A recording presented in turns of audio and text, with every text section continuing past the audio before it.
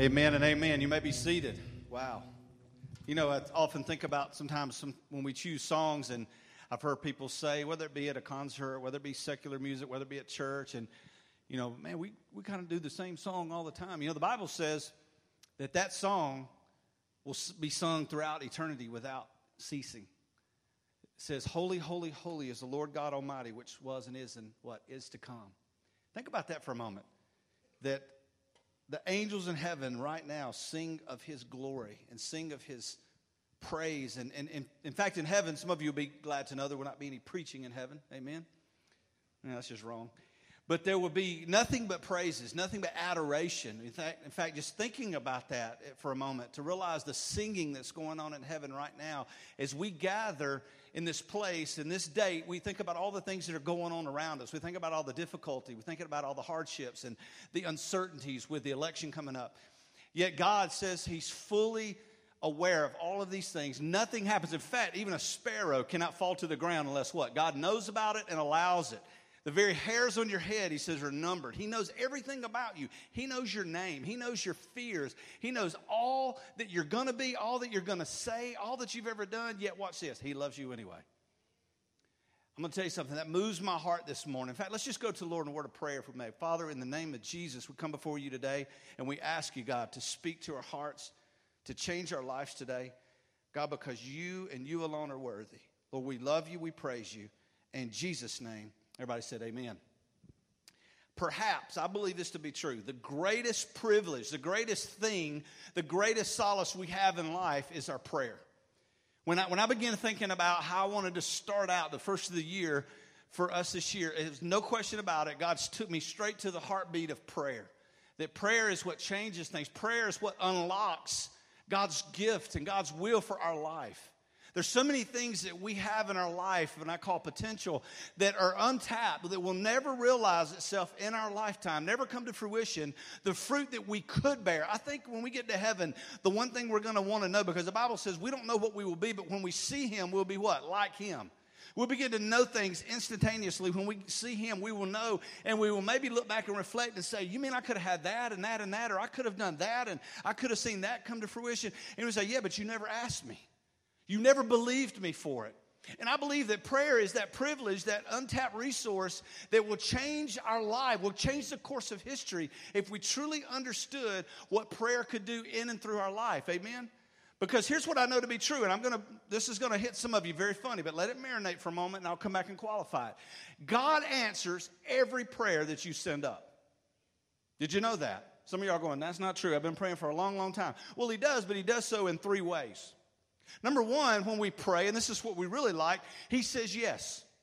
If you study the book of 1 Chronicles, you'll realize that Chronicles is a hard book to read, and it begins to unfold the lineage and people that this person begat. There's a bunch of names in there that you can't pronounce. So oftentimes we get to Chronicles, this person begat this person begat this person. We just flip over and we jump somewhere to Isaiah, something we can understand. But if you're not careful in reading the Word of God, you'll miss a golden nugget situated in 1 Chronicles chapter 4 and verse 10. That right there in the middle of all of these people giving birth to these people, and it's showing a godly, kingly, priestly line that ultimately has its fruition in the person of Jesus Christ. But right in the middle of all of that, you hear about a young man named Jabez. And the Bible says, and there was Jabez, and his mom called him Jabez because he came in a time of difficulty. But Jabez, right in the middle of 1 Chronicles, when all of these things are happening, that doesn't seem like a lot of biblical stuff, right there situated in chapter 4 and verse 10, it says, and Jabez prayed a prayer. A very simple, but I submit to you, a very profound prayer. And he said, Lord, that you would bless me indeed, and that you would enlarge my coast. He was saying, give me a greater area of influence. And God, while you're doing that, may your hand be upon me. Keep me from evil, that it will not harm me. And the Bible says something profound in 1 Chronicles chapter 4 and verse 10, the last words, and God granted him that which he requested. God said yes. One way that God answers questions is he says yes. We love that. The second one is probably one of the harder ones for us. It's found in John's Gospel, chapter 11 and verse 6. The Bible says in verses 1 through 5, leading up to this point, that there was a certain man named Lazarus who was in Bethany. And he had become very sick. And his two sisters, Martha and Mary, and it goes on to tell, Mary was the one who anointed Jesus' feet with oil and wiped it with her hair. And it's giving us a little bit of a premise to who this guy is. He is called a friend of Jesus. Jesus didn't call a lot of people friend. He didn't eat in a lot of people's houses. In fact, we want to see the recording of eating in two separate people's houses, and this being one of them. And he was away from Bethany. And the Bible says that Martha and Mary sent word saying, hey, you know your friend, the one that you love, Lazarus? He's here and he's sick, and we need you to come here. The Bible says something profound in verse 6 of chapter 11 of John's Gospel. The Bible says when Jesus heard that, he abode yet another 2 days where he was. And we know by looking at the map that it was about another day's walk. So what happened is he was saying, I can't come. I'm not coming. You know what he told him? He didn't say yes. He told him to wait. See, sometimes God tells you to wait. Why? And I'm glad you asked that, because if we read the rest of the story, it unfolds a pretty simple but yet profound principle when God says wait. We don't like wait. We want it right now. We live not in a pressure cooker. We live in a microwave generation. We want to pop it in and have it right now. We want our prayer life to be the same way. But sometimes God says wait. And in this case, he told Mary and Martha, I'm not going to come now. Why? His disciples said, why? Is he not sick? Yeah, he's sick unto death. Oh, not really. And they go through this dialogue. And when he finally gets there, he's 4 days late. The Bible says that Mary and Martha said, well, you know, you can't help him now because he stinks. He smells bad. He's been in the grave 4 days. You got to study Hebrew culture to understand that after the third day, he was dead as dead could be. The festivities, the mourning, all that was over. And Jesus just came in. He says, take me where you laid him.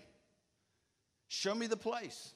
And then he steps out on the side of that mountain and he says, Lazarus. He calls him by name. Some theologians have said over the years that if he had not called Lazarus by name, every dead person in that cemetery that day would have got up, because he has the gift of life. Amen?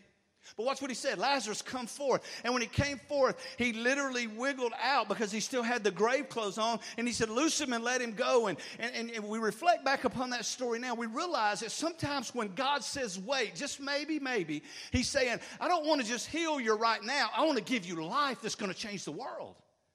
See, sometimes God says no. Sometimes he says yes. Sometimes he says maybe. He says wait. And then watch this on the third time. And this one is the worst for us. It's the hardest to swallow. In 2 Corinthians chapter 12, verses 7 through 10, the Apostle Paul, writer of nearly 2/3 of the New Testament, a man who literally changed the face of the world, starting in Asia Minor, planting churches, writing churches to Galatia, Philippi, Ephesians, and Colossians, and so forth. And he came to a point in his own life. And if you read the doxology of his life found in 2 Timothy chapter 4, you realize that he was an encourager even at the moment of death, where he was encouraging Peter, his protege, to press on, who would go on to pastor the church at Ephesus. But so we see this guy is not just crying out to God for some sake of just heal me because I don't want a difficult time. No. We believe that he was crying out to God because he wanted to further the gospel, which makes sense to me.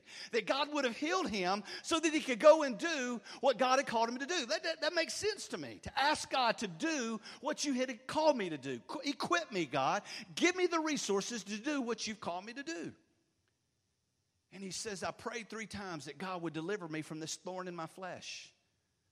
We don't know what that was. We know it was Satan who came to buffet him, that he would not be considered high-minded, that he would not become prideful perhaps, that he would buffet him, that he would be less than, so that maybe he could be greater than, because the Bible says if a man would humble himself, God would exalt him in due time. But if a man would humble himself, he will abase him or humiliate him, press him down. And watch what happens.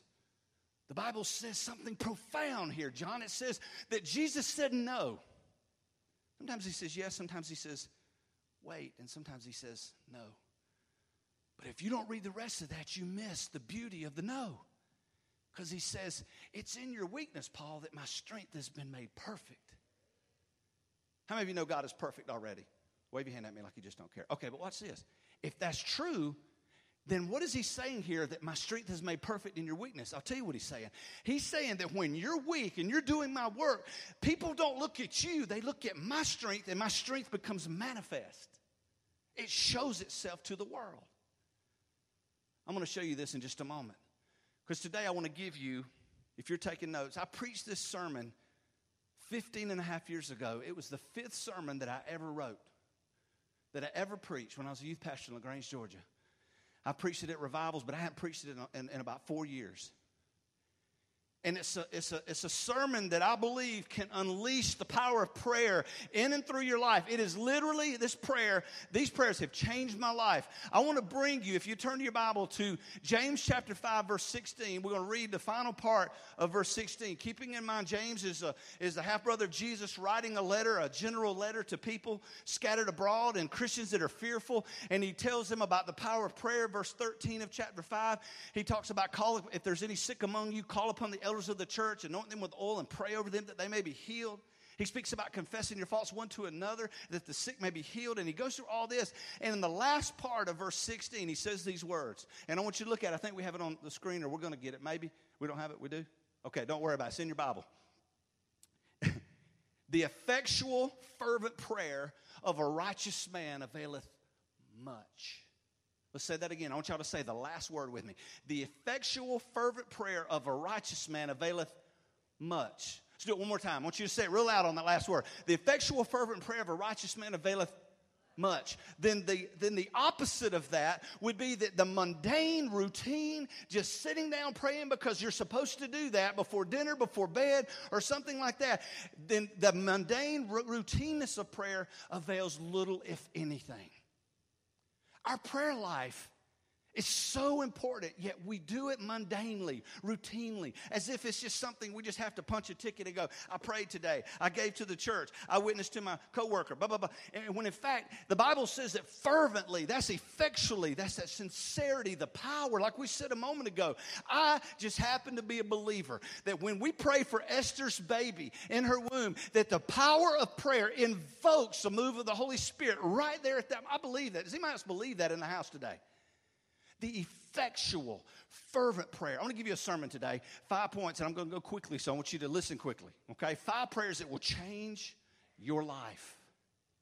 5 prayers that will change your life. If you pray them, and I'm going to give full disclosure here. These are dangerous prayers. I might even say they're explosive prayers. But I want you to consider for a moment dynamite. Dynamite by itself is a dangerous thing. It's a weapon. Dynamite is explosive, consumes, burns. But you can use dynamite for a lot of things. In fact, if you look into the heart of mining for diamonds and rubies, deep into the heart of the earth, covered by the years and years layers of soil and sediment, dynamite can uncover the beauty hidden within. Gold, for example, they find the blue clay, and they will go into the blue clay right before you get to the rock, and they'll realize that's where gold has been deposited over the years of water and soil covering it up. And they'll take dynamite and remove all that stuff that's on top to reveal something that's precious. You see where I'm going?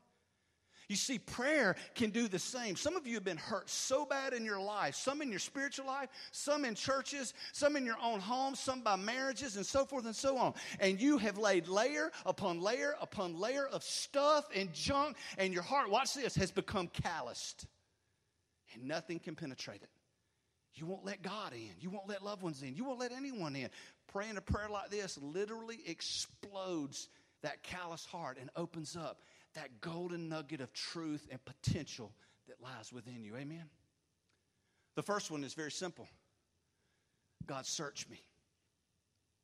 If you read Psalm 139, you'll realize the psalmist for 22 verses, Psalm 139, verses 1 through 22, he speaks of the sovereignty of God for 22 solid verses. You've heard me say this many times if you've been around for any amount of time at our church, that for verse after verse after verse, he speaks to the glory of God, the wonder of God, the sovereignty of God. He says, if I sit down, you're there. If I stand up, you're there. Before I say a word, you know it right well before it comes off of my tongue. If I go into the inner place, you know what, Amy? He knows that baby in the mother's womb. He said, because before I was formed in the belly of my mother, you were there. You knew me. And he even goes on to say that, hey, even if I go into Sheol, into the place of the grave, into the place of the dead, you're there because you're an omnipresent God. You're everywhere. And why is that cool? Because when you're over there praying in the corner, being low, and I'm over here in the corner praying, he's right there with you. He's right there with me. He's with my friends over in Africa. He's with Ravi Zacharias this morning preaching the word. He's with this church. He's with that. Anywhere that they invoke prayer, he's right there with them intimately. And watch this, personally. But for 22 verses, he says, this is who you are. And it makes no sense if you don't understand and rightly divide the word of truth here today. For 22 verses, he speaks of who God is and his glory and his sovereignty. Yet in verse 23, he kind of takes a right turn, if you will. And he says, search me, O God. Know my heart. Try me. Know my thoughts. See if there be any wickedness in me. And lead me in your way everlasting. 22 verses, he speaks of how much God knows. Yet it seems a little weird that he would, in that verse, say, now search me. Let me tell you why he does that. Because there's a huge difference, church, in you knowing God knows everything about you. The difference in that and you opening the door to every closet of your life and saying, God, come in. See, it's not enough for me to know that God knows my faults. I have to open the door and say, change me. See, it's not enough to know that God knows the bitterness that I'm holding in my heart. For saying, search me, see if there's any wickedness in me. See if there's anything holding back your potential and your moving in my life, God, and remove it. In fact, Psalm 51, you don't have to turn there. Psalm 51 was written by the same man after his sin with Bathsheba, that out of it conceived a son that went on later to be basically the downfall to the whole kingdom. People got killed. Sons were born. Some sons died. I mean, you just wouldn't believe the unfolding at one man's sin. And watch this. In Psalm 51, where Nathan the prophet came to him and said, you're the man. You're the one that's sinning above the nation. You know what he says? It's me, Lord, and against you and you alone have I sinned. And then he penned the words to Psalm 51 and verse 10. And when he said these words, watch this. Create in me a clean heart, O God, and renew the right spirit within me. See, some of us need to say, search me, God. See if there's anything in me that contaminates the Holy Spirit living in this vessel. You know what the Bible says? Do you not know that your body is the temple of God? Do you not know that? To say search me is inclining myself to say, God, I am allowing you full access. I know that sounds sacrilegious because we're saying, well, God can do anything. God can come into anywhere. He's all places. Yeah, but watch this. God will in no way ever impose himself upon you. You have to open the door.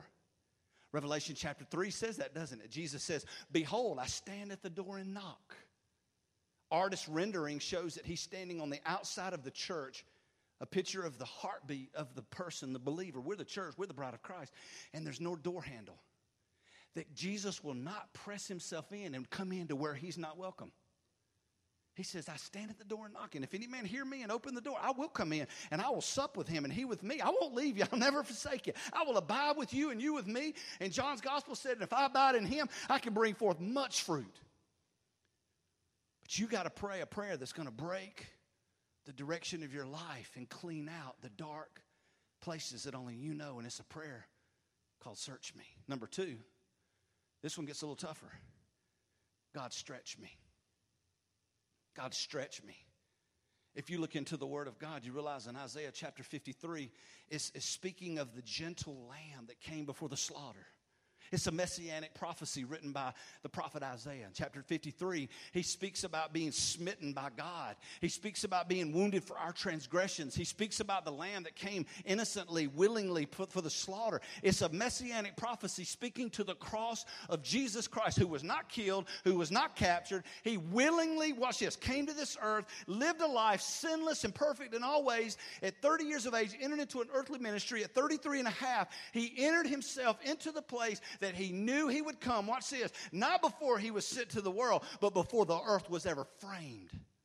He was the Lamb of God slain before the foundation of the world. And watch this. When he stepped on the scene, he came willingly.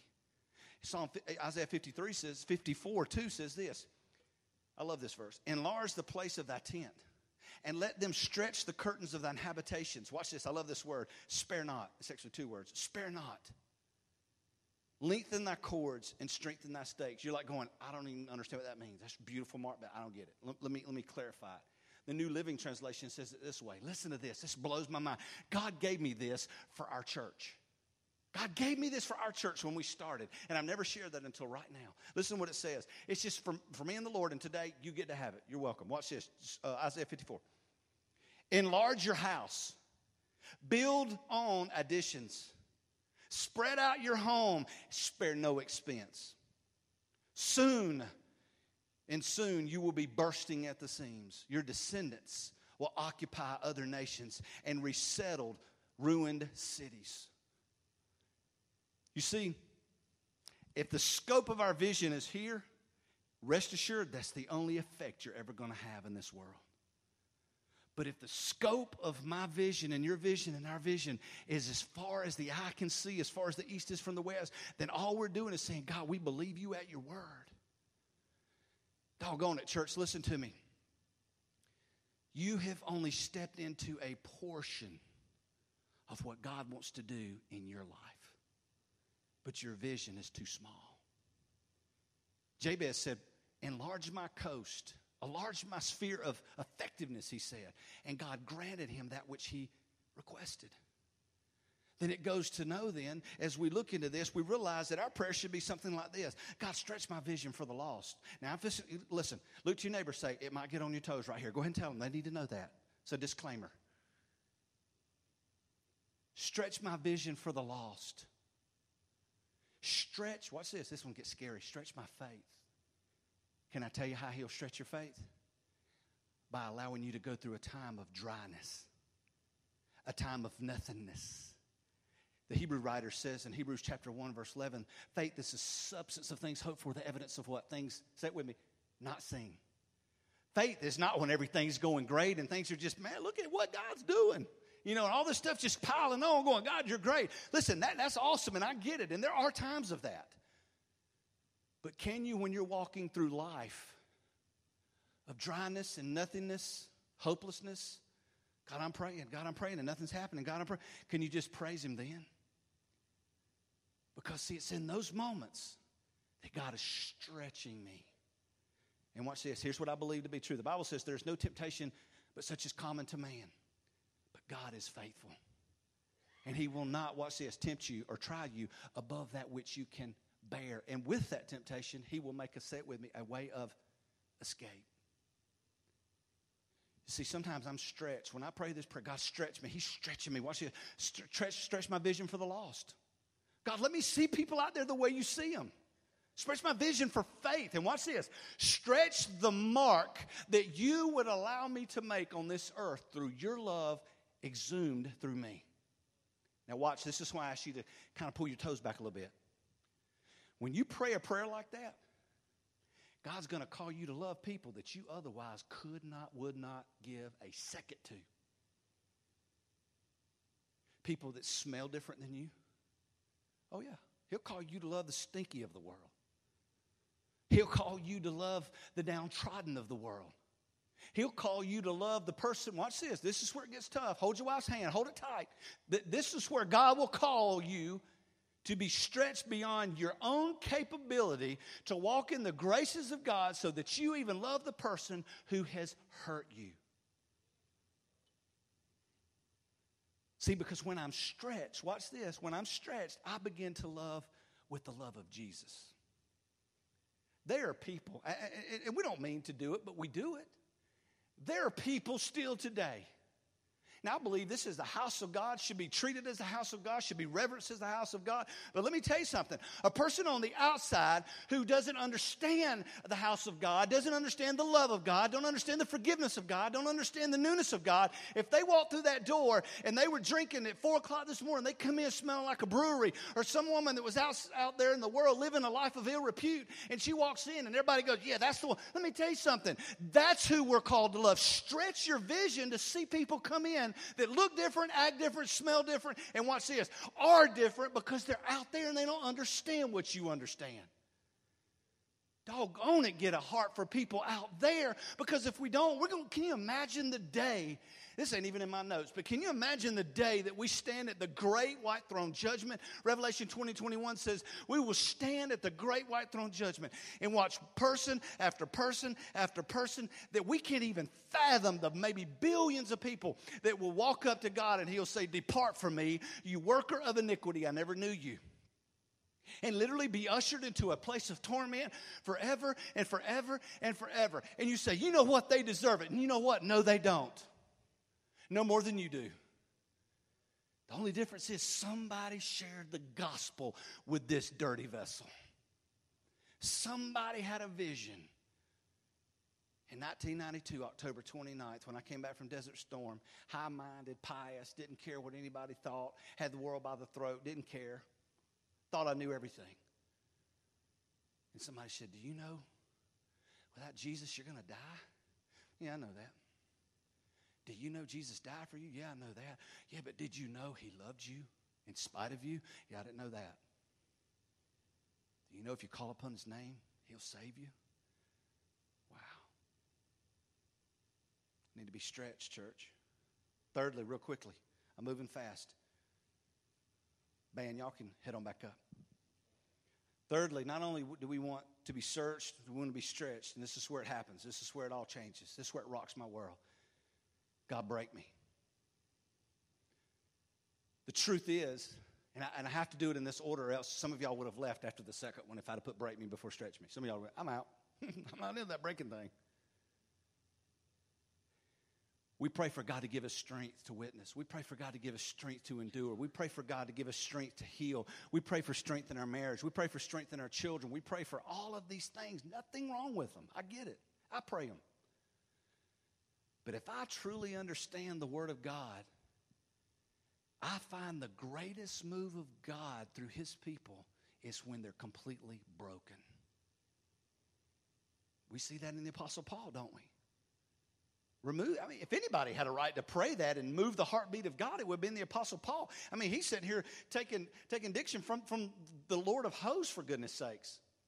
Writing the words that God is penning through his Spirit, inspired, moving over him. And he's writing and he says, hey, God, you know what? You called me to do this and I'm glad you did and I'm cool to do it. He ultimately died by being beheaded by Roman government because of his sharing of the gospel. If anybody had a right, say, hey, hook a brother up, God. You called me to spread this. I don't know if it was his eyesight. Some people say that. I don't know. It doesn't tell us, so there's no point in arguing what the thorn was. But let's just say it was his eyesight. And he's pinning it like going, God, okay, listen, I got like one letter on this parchment. Can you give me a little better eyesight so that I can? And God says, no. I'm not doing that. I want you to stay broken, Paul, because it's in that moment that people will see not Paul's strength, but my strength through Paul. Break me. Hosea chapter 10 and verse 12 says, sow to yourselves in righteousness, reap in mercy, break up your fallow ground. Here's the deal. Here's why I say this. Because here's what I'm praying today, and this is what you need to start praying in the context of breaking me. Watch this. God, break up that ground that is around me that has covered up all this stuff that I know you want to get out. Watch this. God, break this pattern of bitterness in my spirit.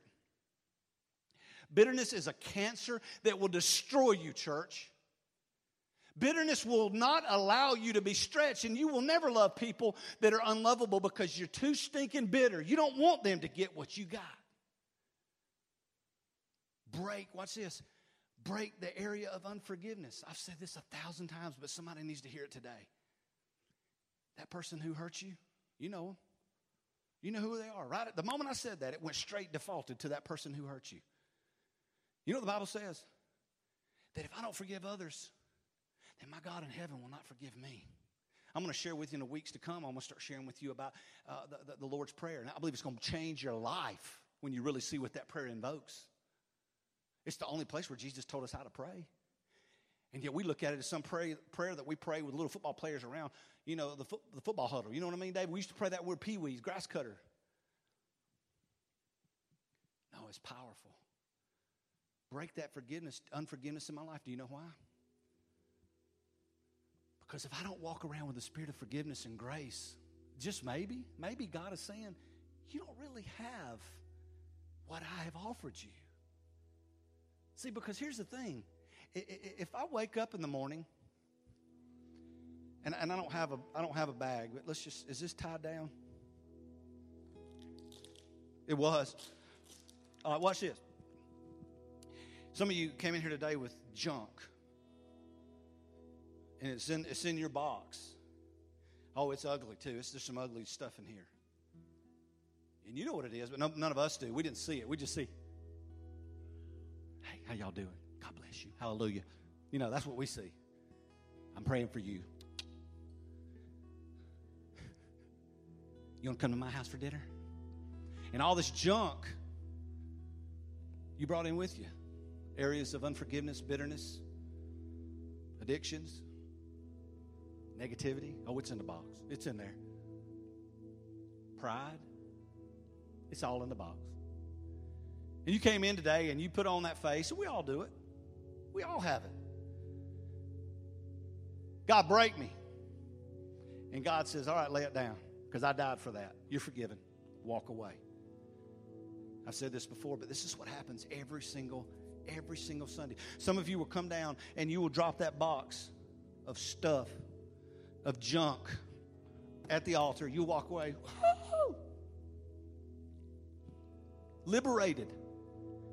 You get out of that door and you'll leave and you'll drive down the road. You'll go to Cafe Nisi's. You'll go to Peachtree. You'll go to Norris's. You go to McDonald's. You'll go wherever you go, and you'll get through eating. Man, that was a good service. Man, that was a great. God was moving, and it'll come to you.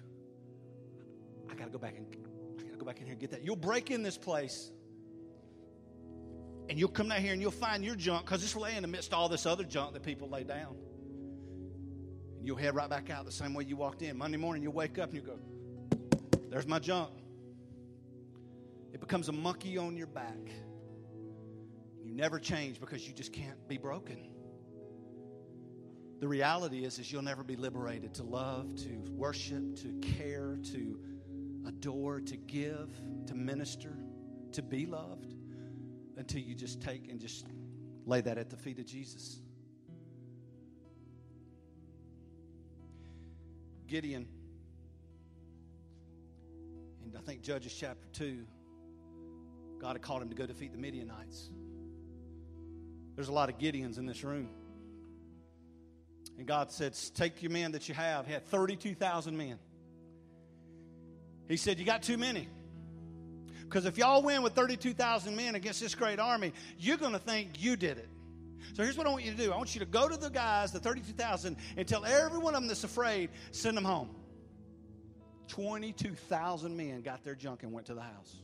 It left 10,000. Gideon says, all right, God, now I'm ready. You know what God said? No, you're not ready yet. Now I want you to take those 10,000, go down to the lake, go to the riverside, and I want you to let them drink water. Gideon's like, okay, God, a little crazy, but okay. So he goes down, and he says, the ones that put their mouth to the water, I want you to send them home. But the ones who take their hand and bring the water up to them, I want you to take those and go defeat.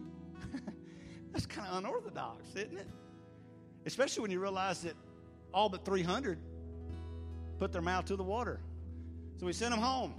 9,700 went home, 300. And Gideon's probably sitting there going, what?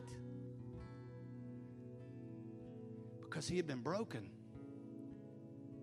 And then God called him. I love this. God called him to that place of intimacy. And here's what he told him. I love this. I've already given you this victory. Did you hear what I said? He didn't say, now take this. In fact, they did. They went on and took trumpets. They took pottery. They didn't fire a single arrow. They didn't sling a rock. They just simply blew the shofar, dropped a piece of pottery on the ground, and the Midianites started killing each other. 300. They beat an army 100 times their size. Because all God was saying was, break this mindset that you have. Be weak and watch me be great. Real quickly. And we pray, God, lead me. God, search me, stretch me, break me. God, lead me. Matthew, I'm not going to read it, but Matthew's gospel, the Bible says Jesus went into the Garden of Gethsemane. Watch what he said. He said, you guys sit here and you pray. Then he took Peter, James, and John. He said, I'm taking you yonder. You guys, you sit here and pray. But the Bible says profoundly, Jesus went a little further. He went alone. And when I say lead me, I got to come to the place that Jesus came to in the garden where he said, Father, not my will, but yours be done. And can I tell you something? The will of the Father took his son to the cross. Are you willing to go where he leads you? Hey, God, I'll follow you anywhere, Peter said. No, you won't. In fact, you're going to deny me 3 times before the cock crows this day. And we say it all the time. Hey, God, I'll die for you. God, I'll die for you. Would you really do that if somebody had a gun to your head and said, die or renounce Jesus as your Savior? Well, yes, I love Jesus. No, you won't, because we won't even live for him. If you won't live for him, you most definitely won't die for him. What would this year look like if you'll just live for Jesus and say, lead me? Wherever you go, that's where I'll go. I don't care where it is. Okay, sell your business. Good, I'll go. I want you to sing. I can't sing. That ain't what you asked. You said, I'll follow, then sing. Teach. I don't want to teach. Okay, but you're not following me. I said, go teach. Because the last one, we want to be searched, we want to be stretched, we want to be broken. We're going to be led ultimately to this point. God, use me. Isaiah chapter 6, verse 8.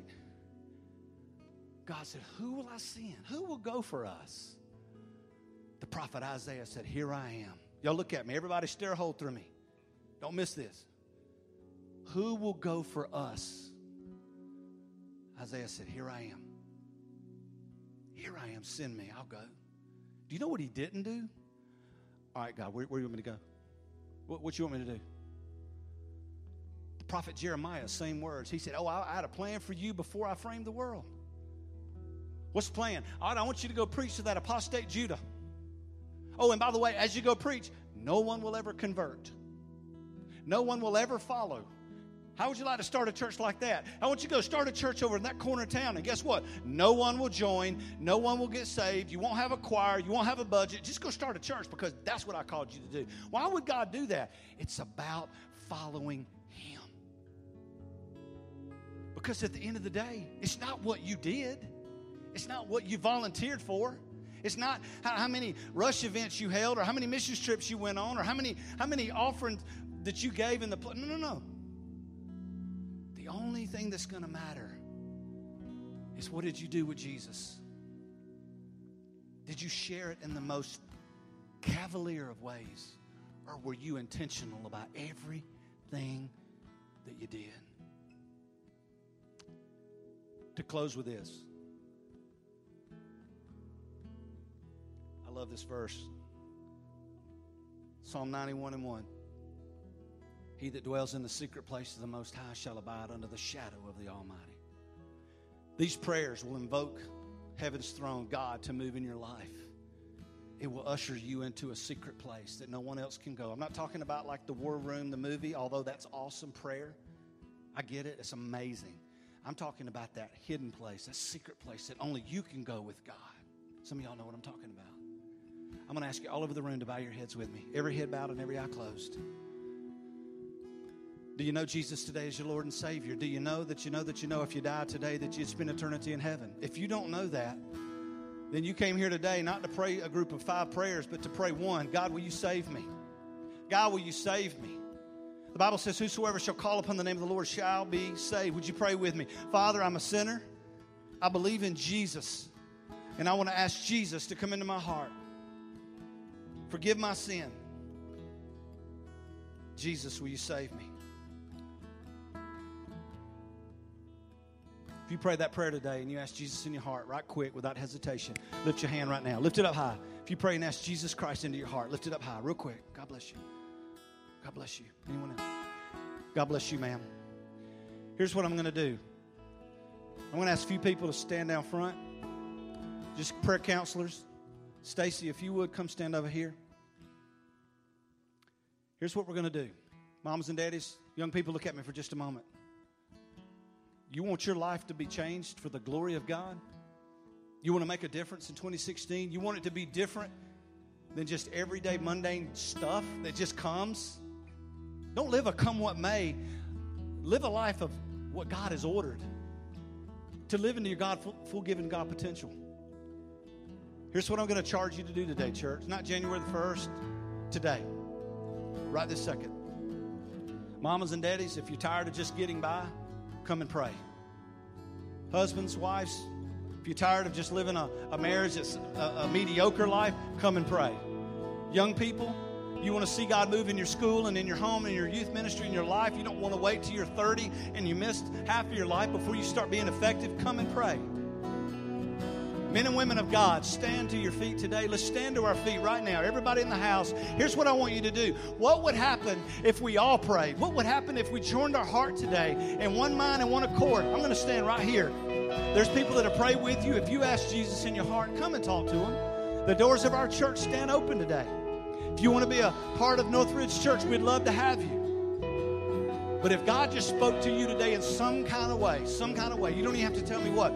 Just walk this aisle and shake my hand and turn around and walk back to your seat. While they sing, whatever God's called you to do today, do it right now for the honor and the glory of God. But don't just stand there. Don't just keep doing the same thing. You're going to keep getting the same results. Make one small difference and it'll change your life. While they sing, you come. If God has spoke to you today, you come. Shake my hand.